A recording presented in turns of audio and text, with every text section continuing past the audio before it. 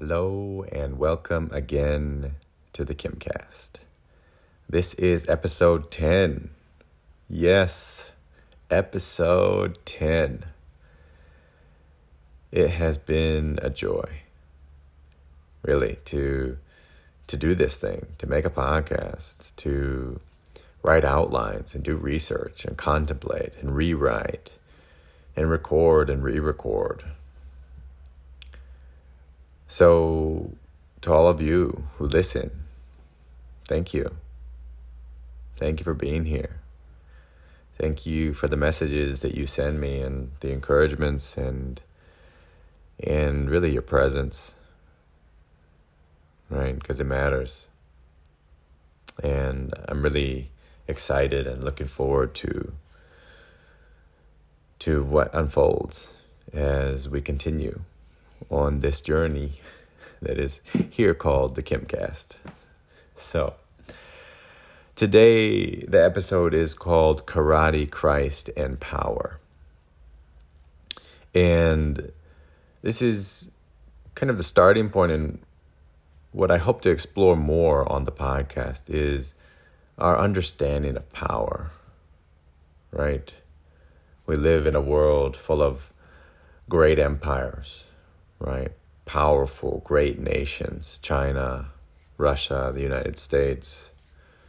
Of course, in 2018, the United States released its updated national security strategy that outlined great power competition as one of the major challenge of the 21st century in terms of national security and national interests.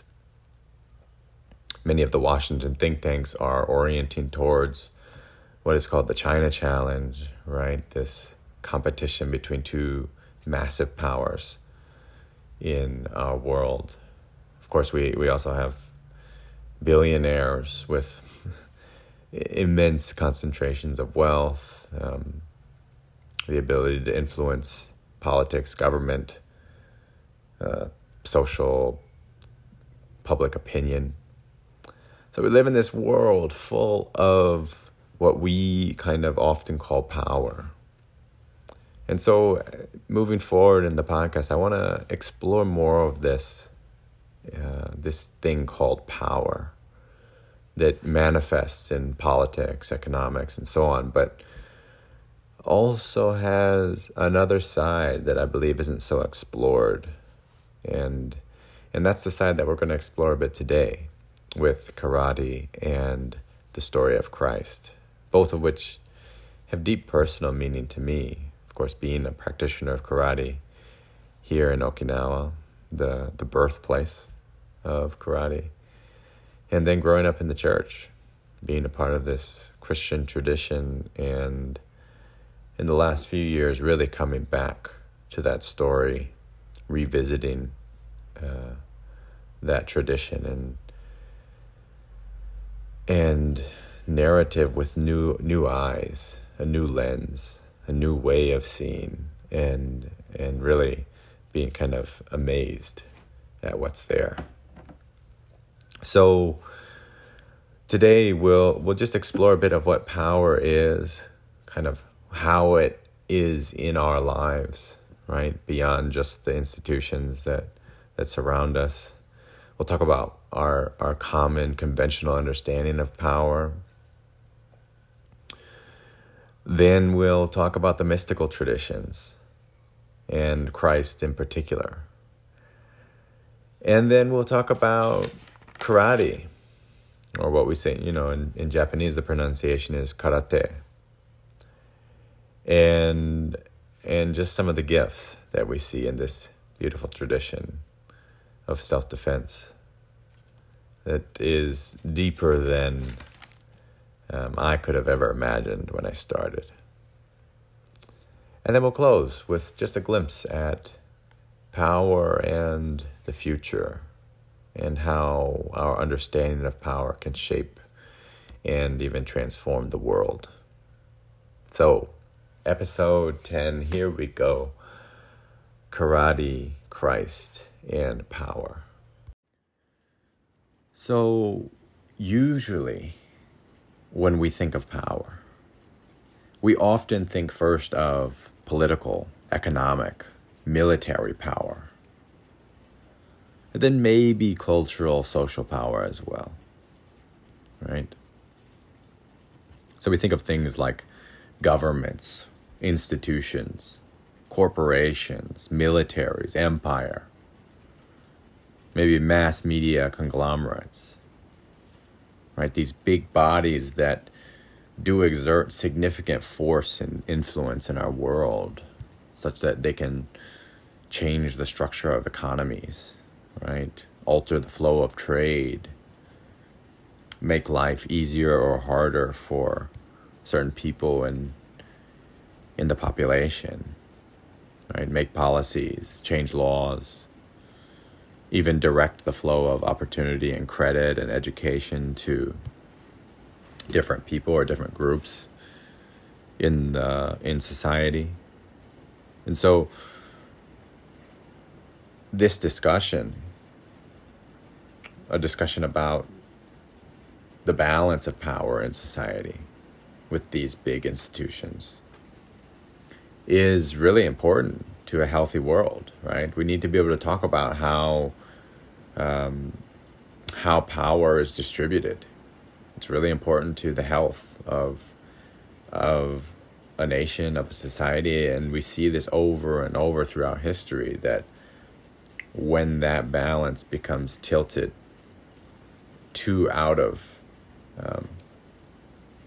right, it becomes too extreme in the distribution of power, right, or the discrepancy between those who have political, economic, military power and those who do not, that we see nations often start to crumble, or often start to deteriorate in their health. And so this is a really important conversation for us to be able to have. But equally important, and one that is probably less frequently thought of when we talk about power, is the power that we, all of us, hold and use, possess, and experience in our daily lives, living with one another. So to illustrate this, I just want to take you through a brief exercise to kind of really show how present this power is. All right. So as you listen to me, just notice what happens inside. Notice your response. All right. No. No. No. Yes. Yes. Yes.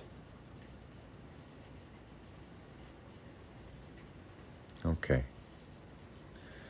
So this is just a brief exercise that the researcher, psychiatrist Dan Siegel does often in his public speeches, right? To really show the audience how interrelated we are.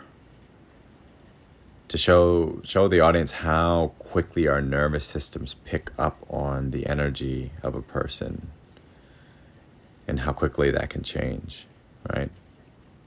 That when you heard me say no, right, in a kind of abrasive, perhaps, voice, you might have felt aggression, maybe some fear, maybe negativity, right?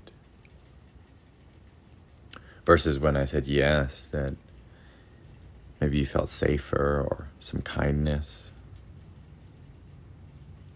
right? And that we are actually wired to feel the energy of another person, right? That in our nervous systems, we already, when someone's in the room with us, we pick up immediately on their voice, the tone, the words they're using, their facial expression, their body posture. Right? We have this entire neural circuitry dedicated to picking up on what another is carrying to really feel another person. And because we evolved in groups, right, as mammals, as human beings, it was critical to our survival to be able to pick up very quickly and precisely on what another was feeling. And so in this way, we see that our actions, our behaviors, our words, our tone of voice, our facial expressions, all of our what we carry and how we express it has an immediate impact on those around us, neurobiologically, unconsciously, right? And so this is a form of power that all of us carry, that all of us use and experience in our daily lives, in every interaction that we have. And so in that way, all of us have a level of responsibility for the power that we hold just by being humans in relationship with one another. And if we look around a bit more, we see that we, throughout our daily lived experience, we carry all kinds of different power. We experience and we hold and we use all kinds of different power throughout the course of one day, right? If we have kids, if we're around kids, just being physically stronger, emotionally more developed, cognitively farther along, that there is a significant difference in the power that we have related to children. Or even on a macro scale, economically, when we go to the grocery store or a restaurant, that because we are the ones paying, there is a power that we have relative to the store employee or the waiter, right? And so we possess a certain power related to the money that we're using in that space. And so I experienced this quite viscerally last week, and as I was starting to prepare this podcast, actually, I went to a convenience store and I bought a water, and then I realized I needed some change. So I went back to the register and I said, hey, I had the equivalent of a $100 bill and I needed smaller bills. And so I went to the employee and I said, hey, can you give me change for this? It's for this big bill in yen, right? And she said, oh, sorry, we can't do that. We're not allowed to do change. And I pushed back. I said, wait, I was a customer here. I just bought a water. I need this change. And she said, oh, okay, well, I guess this time, just one time I can do it, right? So she gave me the change and I left. And I noticed after that I felt in me such a sadness and even maybe a shame. I felt that there was something in that relationship, even this right, it's not like a big deal and that we would think, right? It's just, I'm in a convenience store with the employee, but there was something in that relationship that I felt was not honored just by me using the power that I had as a customer. And in Japan, it's even more pronounced, right? Because the customer is like close to a god here in the service industry. So I just felt that, wow, the power that I chose to use to push this young employee to give me the change that I wanted, I thought, wow, there was more there than I understood. And it had a profound impact on the flow of energy in that relationship, right? So all of us, in some way throughout our day, in our lives, we hold power. We use power. And there's a responsibility that comes with that. And so how we understand power, how we hold it, how we relate to it in our relationships with others, in the structure of society, this matters. It has real implications for our relationships, for the health of ourselves, right? And for, ultimately on a larger scale, our collective functioning, coherence, health. All right. So I want to just discuss briefly the kind of conventional or dominant understanding of power.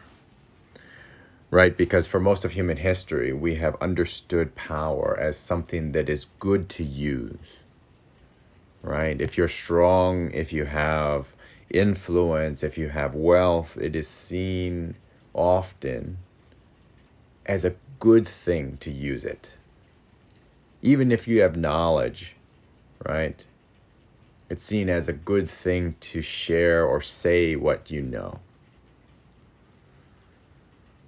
And so what we saw in times like the Roman Empire was that whoever was stronger was seen as right. Right? Might equals right. This is really the essence of kind of our dominant conception of power until recent history. Right? And so whoever is bigger, faster, has more, wealthier, stronger, right? That person is seen as good if they use that power over others. And we kind of have glorified them throughout history in the stories we tell, in the memories and memorials that we create. Yeah. And I know we talk about, right, that history is always written by the victor, right? But that actually has been affirmed by this dominant conception of power that says that whoever has it should use it. And I would argue that today this still remains our dominant understanding of power, right? What we see in the movies, in the stories that are told, are often narratives of strength, of winning, of defeating an opponent, or getting revenge on someone who did us wrong. Right? That so often in the stories that we see, there is this valorization of the journey to prove one's strength, to become strong or more powerful. And even, right, in a lot of the action movies or war movies, right, what we see is this need to humiliate the opponent. This need to show just how strong we are, such that the other is humiliated and made to feel shame, right? And so we see this all across our world, right? Not just in pop culture. We see it in the militaries that are being built up across the world, in the way governments and politicians speak and tell stories and frame the discussions that we have. And we see it in our daily lives, in the ways that we orient ourselves to others, right? When we enter a room, there is a kind of understanding of who has power in terms of wealth or education or social status, right? Or even knowledge or beauty, right? There is this distinct ordering of our life according to who holds power. And usually it's seen as a good thing to hold power and to use it. And so just the pervasiveness of this concept of power, right? Might being right? Winning, revenge, showing your strength. This comes from kind of a natural history in which we evolved in an environment of scarcity, right? So in a zero-sum game, you have to be stronger to take the limited resources that are available to you. And so whoever wins probably survives in that environment. And so our general cultural conception of power, which is by no means monolithic, but peaceful societies are generally, in human history, the exception rather than the rule, right? That this concept or understanding of power is likely related to an inheritance from our ancestors, from our genetic past, and the environment in which our ancestors lived, which was one of oftentimes scarcity and intense competition for resources. So now, humans did begin at some point developing or encountering or finding ways to live such that there was enough, right? Such that scarcity became less of a problem. And so that we developed into societies where we could quite easily support an entire population and even have wealthy people, right? And so interestingly, in a really similar time frame, we started to see the development of the mystical traditions and of the prophets, right? People who would come and say to the wealthy, usually the wealthy in the Jewish tradition, hey, you can't hoard all of that. Your greed is an abomination. There is enough for everyone, and yet you hoard it for yourself. And so we started to see this tradition of the calling out of those who would take and try to use their power to take and hoard and concentrate wealth for themselves, right? You look in the book of Isaiah and you see Isaiah saying, "Woe to you who join house to house and field to field until there is no space left and you are alone in the land." Right? And so we see, and this is not just the Jewish tradition, it's all over. We see these different prophets, mystics coming into the world with a different consciousness that shows us a way in a world where there is enough. And often what the mystics say is that there is a divine presence which is infinite, the opposite of scarcity, right? Which is infinite, cannot be divided, and is accessible by everyone. Right? So we see this in across the major religions, and we see it in Buddhism. We see this in many of the ancient mystical traditions, right? That there is this presence of the divine wanting to come and meet with us. And in that space, there is infinite abundance, infinite blessing. And as so many have experienced in mystical experiences, this unmediated contact with the infinite, the beyond, the divine, the source, right? And so in that world where the divine is infinite and present and longing even to connect with all of us, those mystics come and say that there's no room for hoarding up wealth in a world of abundance.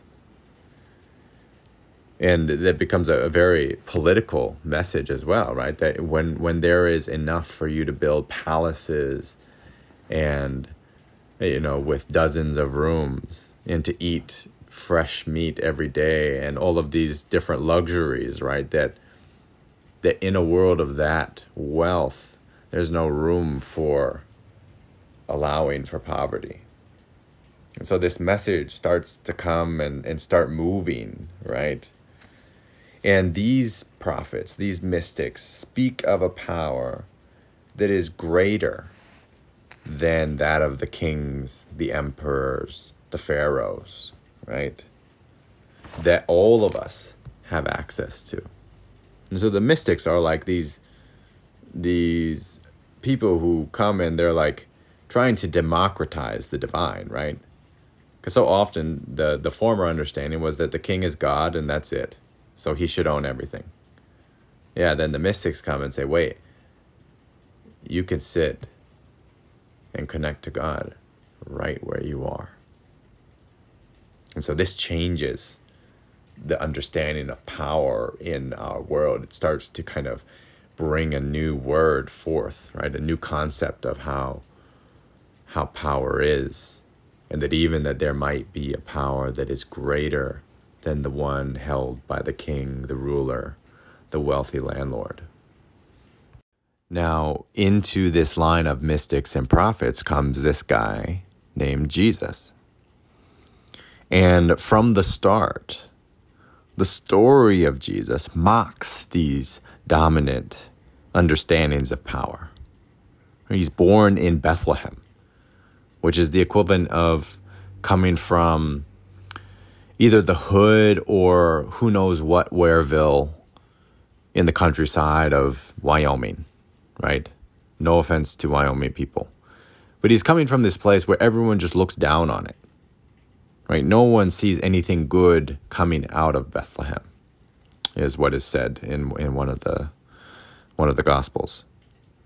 And he's born in a manger, right? There's not even a decent inn for him to stay in. So he's born out in a manger with animals, right? This is the stage onto which the divine decides to come. And then later in life, after he's doing his teaching, he goes into Jerusalem on a donkey, right? He rides a donkey in his great appearance into the capital city. And then finally, of course, he dies on a cross as a criminal, convicted as an enemy of the state. So from start to finish, this story of Jesus completely defies the conventional understanding of power that was present in the Roman Empire, right? And he comes, by the way, into this empire, which is taxing the Jewish people, something like 90% at the time, right? The Jewish are this persecuted minority, and they're taxed 90%. So you work, you have your business, you have your field, and the empire takes 90% of that because apparently, Caesar needs it. So this is the world, right? A world in which Caesar can send legions and does send legions into neighboring regions to massacre people who are accused of uprising by the thousands. Everyone is eviscerated, right? And this happens quite frequently, right? This is an empire in which neighboring lands are taken over at will, right? In which people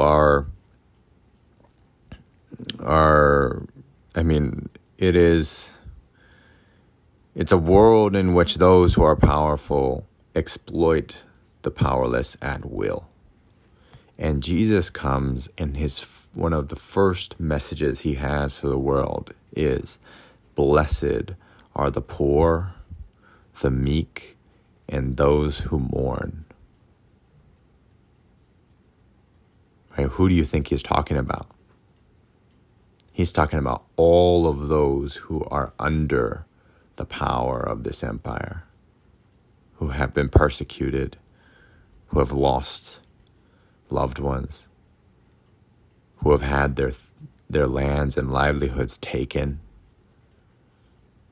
He comes and he says, blessed are those who don't have power.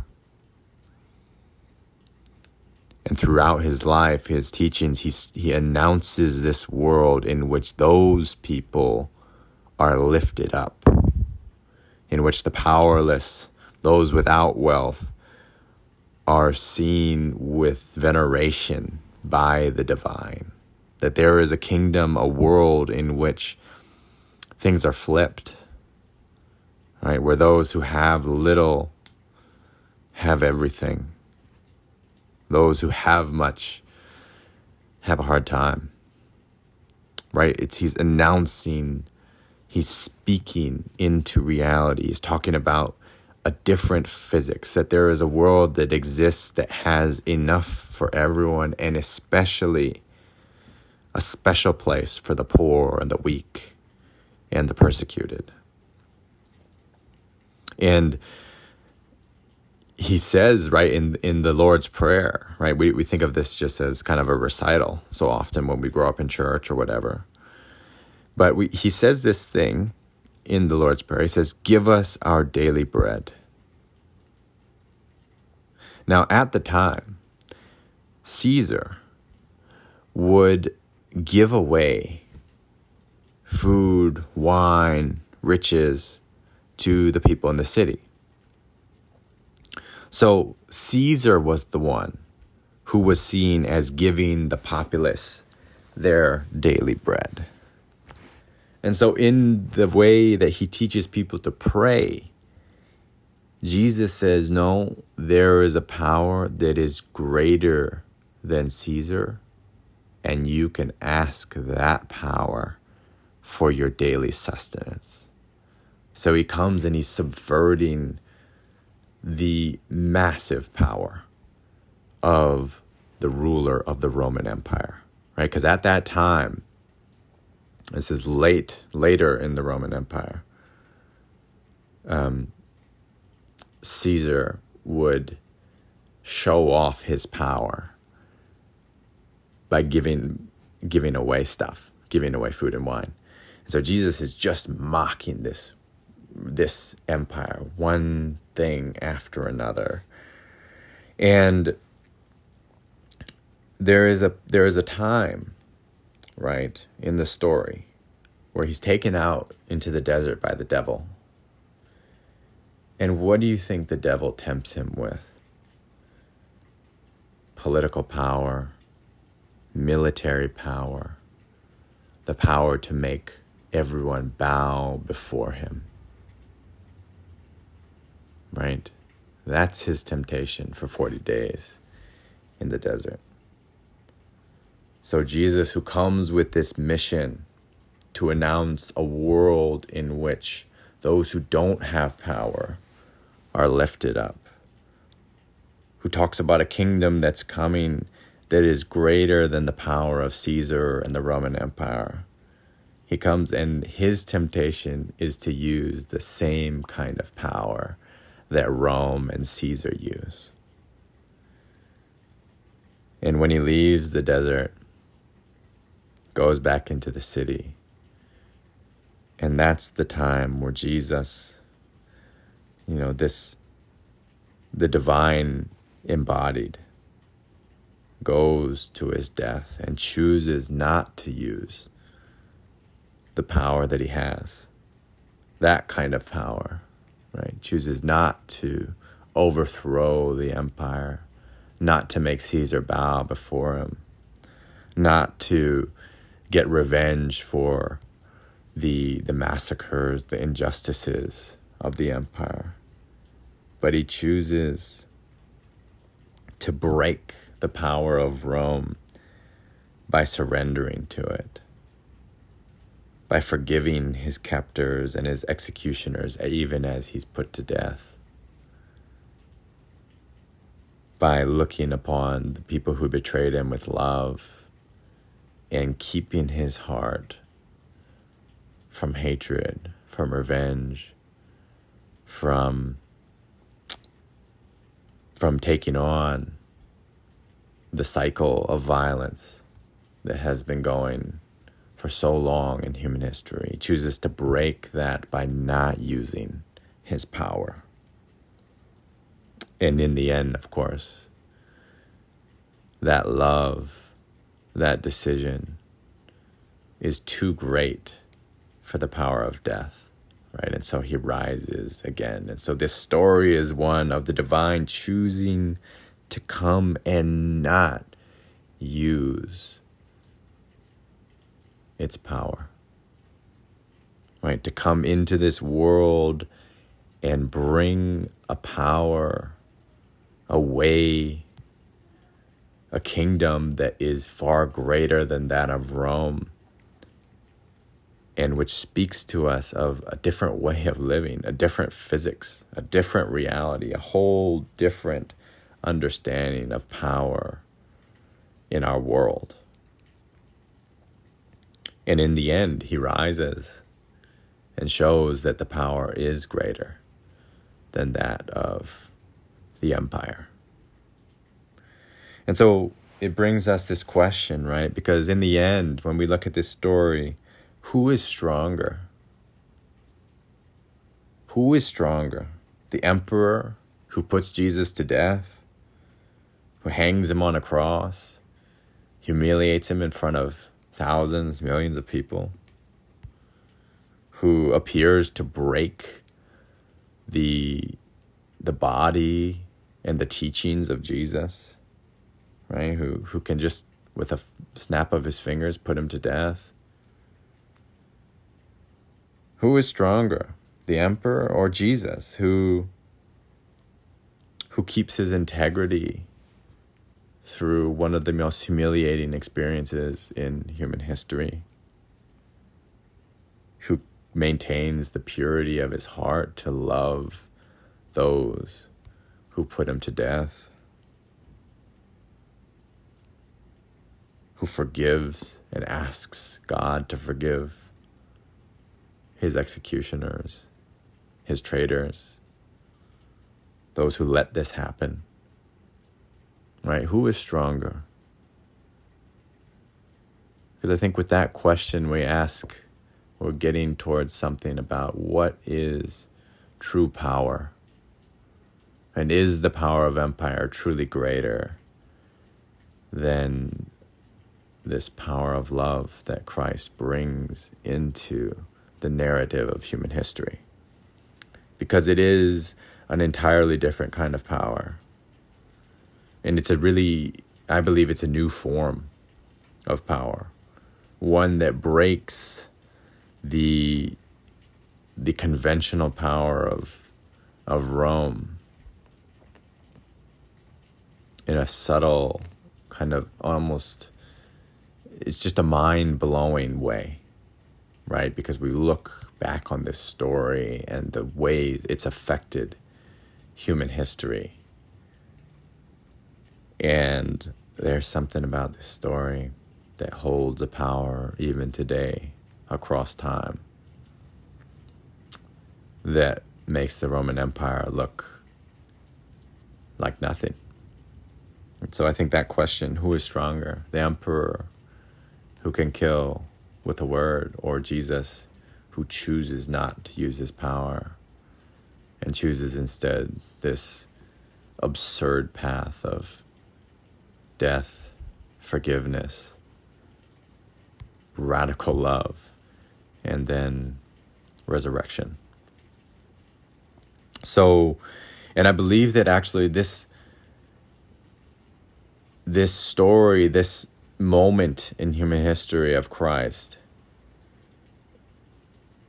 actually has transformed our world in ways that we don't quite even understand, right? That actually the understanding today that we see in terms of human rights, right? Justice, reconciliation, the fundamental dignity of those who are weak or powerless, that these ethics go back to the story of Christ and the mystics who came before and after him.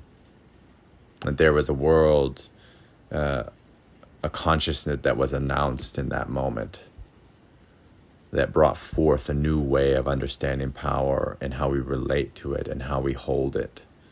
And I believe that's dramatically, profoundly influenced the development of human ethics and morals and law and justice from that time over 2,000 years ago. And so this brings us to karate, this 400 plus year old tradition that developed as a kind of fusion between indigenous Okinawan techniques and the practices imported from imperial China, and particularly the temples of China.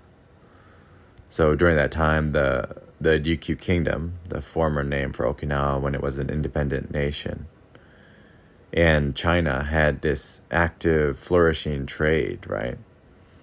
And so there was all this cultural exchange that happened as a result, where practitioners from here would go to China, China would come here.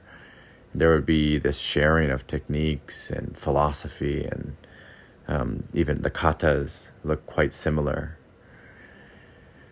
And so this tradition was born here in Okinawa. And what is fascinating about this tradition, which I have had the privilege of practicing since I've been here, is that it is eerily reminiscent of the teachings of Christ. That we see when the senseis say, don't win, but never lose. Right? So hold your ground, hold your integrity, maintain your heart, your ground, but don't win. The goal is not to defeat another. The goal is not to show your strength or humiliate your opponent. The goal, the intention of karate is to hold, to defend yourself in service of something greater, in service of harmony, in service of peace, in service of human to human relationship. And so there are these echoes of this kind of Christ consciousness in the tradition of karate, right? That there is this way of holding power where the master can kill you in seconds. And yet, these teachers that you meet are some of the gentlest, most tender-hearted people. And so there is this contradiction, right? That to have power and not to use it. Again, we see like the story of Jesus, where there is great power, but it's withheld. And you meet these teachers and you know they can kill.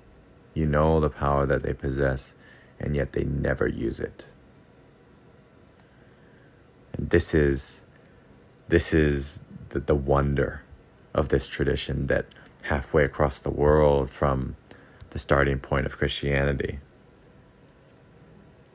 there is this tradition that holds echoes of that consciousness. And I believe because we are so interwoven as human beings, right? We even see in inventions or discoveries that oftentimes they take place in different parts of the world in similar time frames, right? So even when Darwin was writing his seminal work, we saw that others were thinking along the same lines with similar ideas, but maybe 6 months later or a year or two off. So there is, or with experiments that succeed in one place, or ways of life that kind of evolve, come into being in different spots around the world, right? Without any kind of connection or explicit communication. It's like we are developing as one consciousness in some way. And so the impact, the power, the transformation that Jesus brought into this world as a mystic, as a prophet, as this divine who does not use his power right? There is this infusion of a new form of consciousness, an expansion, a new way of holding power. And that's not limited to its influence only expressed in the church, right? Christ's impact can't be held to what the church does, right? It's way bigger than that. It can't be limited in that way. And so I believe that we see it in traditions all across the world. And like I said earlier, in the development of principles of justice, human rights, that many of these things go back to the story, the teachings, the announcement that Christ brought into the world. And so, what a joy to see this consciousness, this new way of holding power manifested concretely in the tradition of karate here on this little island of Okinawa. And really we see, right, as I've practiced this martial art, it's become quite apparent to me just how different this way of holding power is, right? For me, growing up in America, in a world where the dominant conception of power is to win, is to defeat the other, is to even humiliate and show your strength. Of course, America as a nation being one of the most powerful in our world today. And yet, this other way, this other understanding of power, one in which power withheld is actually something greater than power expressed or used. And this leads us in new directions in our world. Because I believe that if we hold power in this way, our future will be transformed. Politics will be transformed. The way we organize our economies will be radically different than the ones organized if we use power in the way that we have for so long, right? So this way, this new consciousness brings us in directions that up until now we have not known. And so, just to close today, that even as we look around and see a world that is still dominated by this old paradigm of power, one in which might is right, in which the strongest, the fastest, the biggest, the wealthiest, the most politically well-connected is admired in their use of power for their own accumulation. That even as we see this in politics, in the great superpowers of the world, in America, China, Russia, with nuclear arsenals that could destroy the planet several times over. Or in business, where we see this ongoing, endless pursuit of greater wealth, greater position and status. That in this world, even as we see this dominant paradigm, that we might remember that there is something new that's going on. And if we look here in Okinawa, in this tradition of karate, or we look to the story of Jesus and the way he chose not to use his power,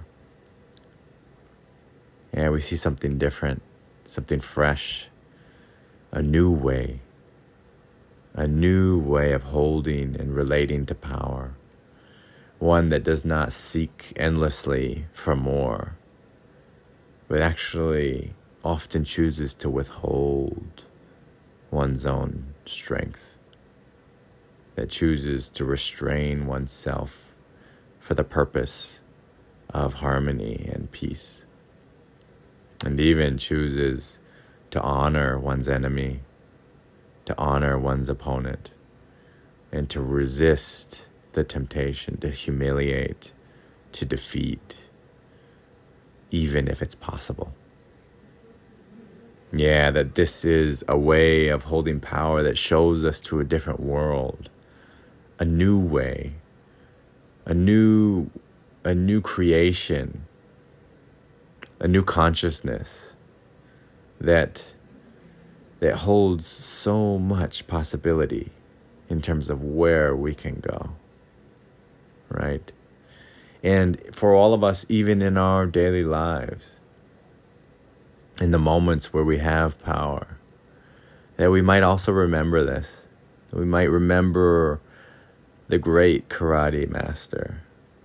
That we might remember Christ as he walks into Jerusalem on a donkey in the midst of the Roman Empire. Right? That we might remember these ways that are continually unfolding in our world, that are continually here, that they're present. This new consciousness, this new way, that as we meet others, as we talk to our children, as we go and we make decisions in our workplace, and even as, like me, as we go to convenience stores and restaurants and supermarkets, that we remember that the way we hold power changes everything. And that there is a new way that we can choose to embrace, that I believe will lead us towards a world far better, far more peaceful, far more full of harmony than the one we've had up until now. So there we have it. Karate, Christ, and power. Who knew we could weave those together? That was a blast. 3 things that I really, really love and really love contemplating and talking about. So thanks for exploring this with me. It is a joy. And may grace and peace and a new way of holding power be with you today as you go.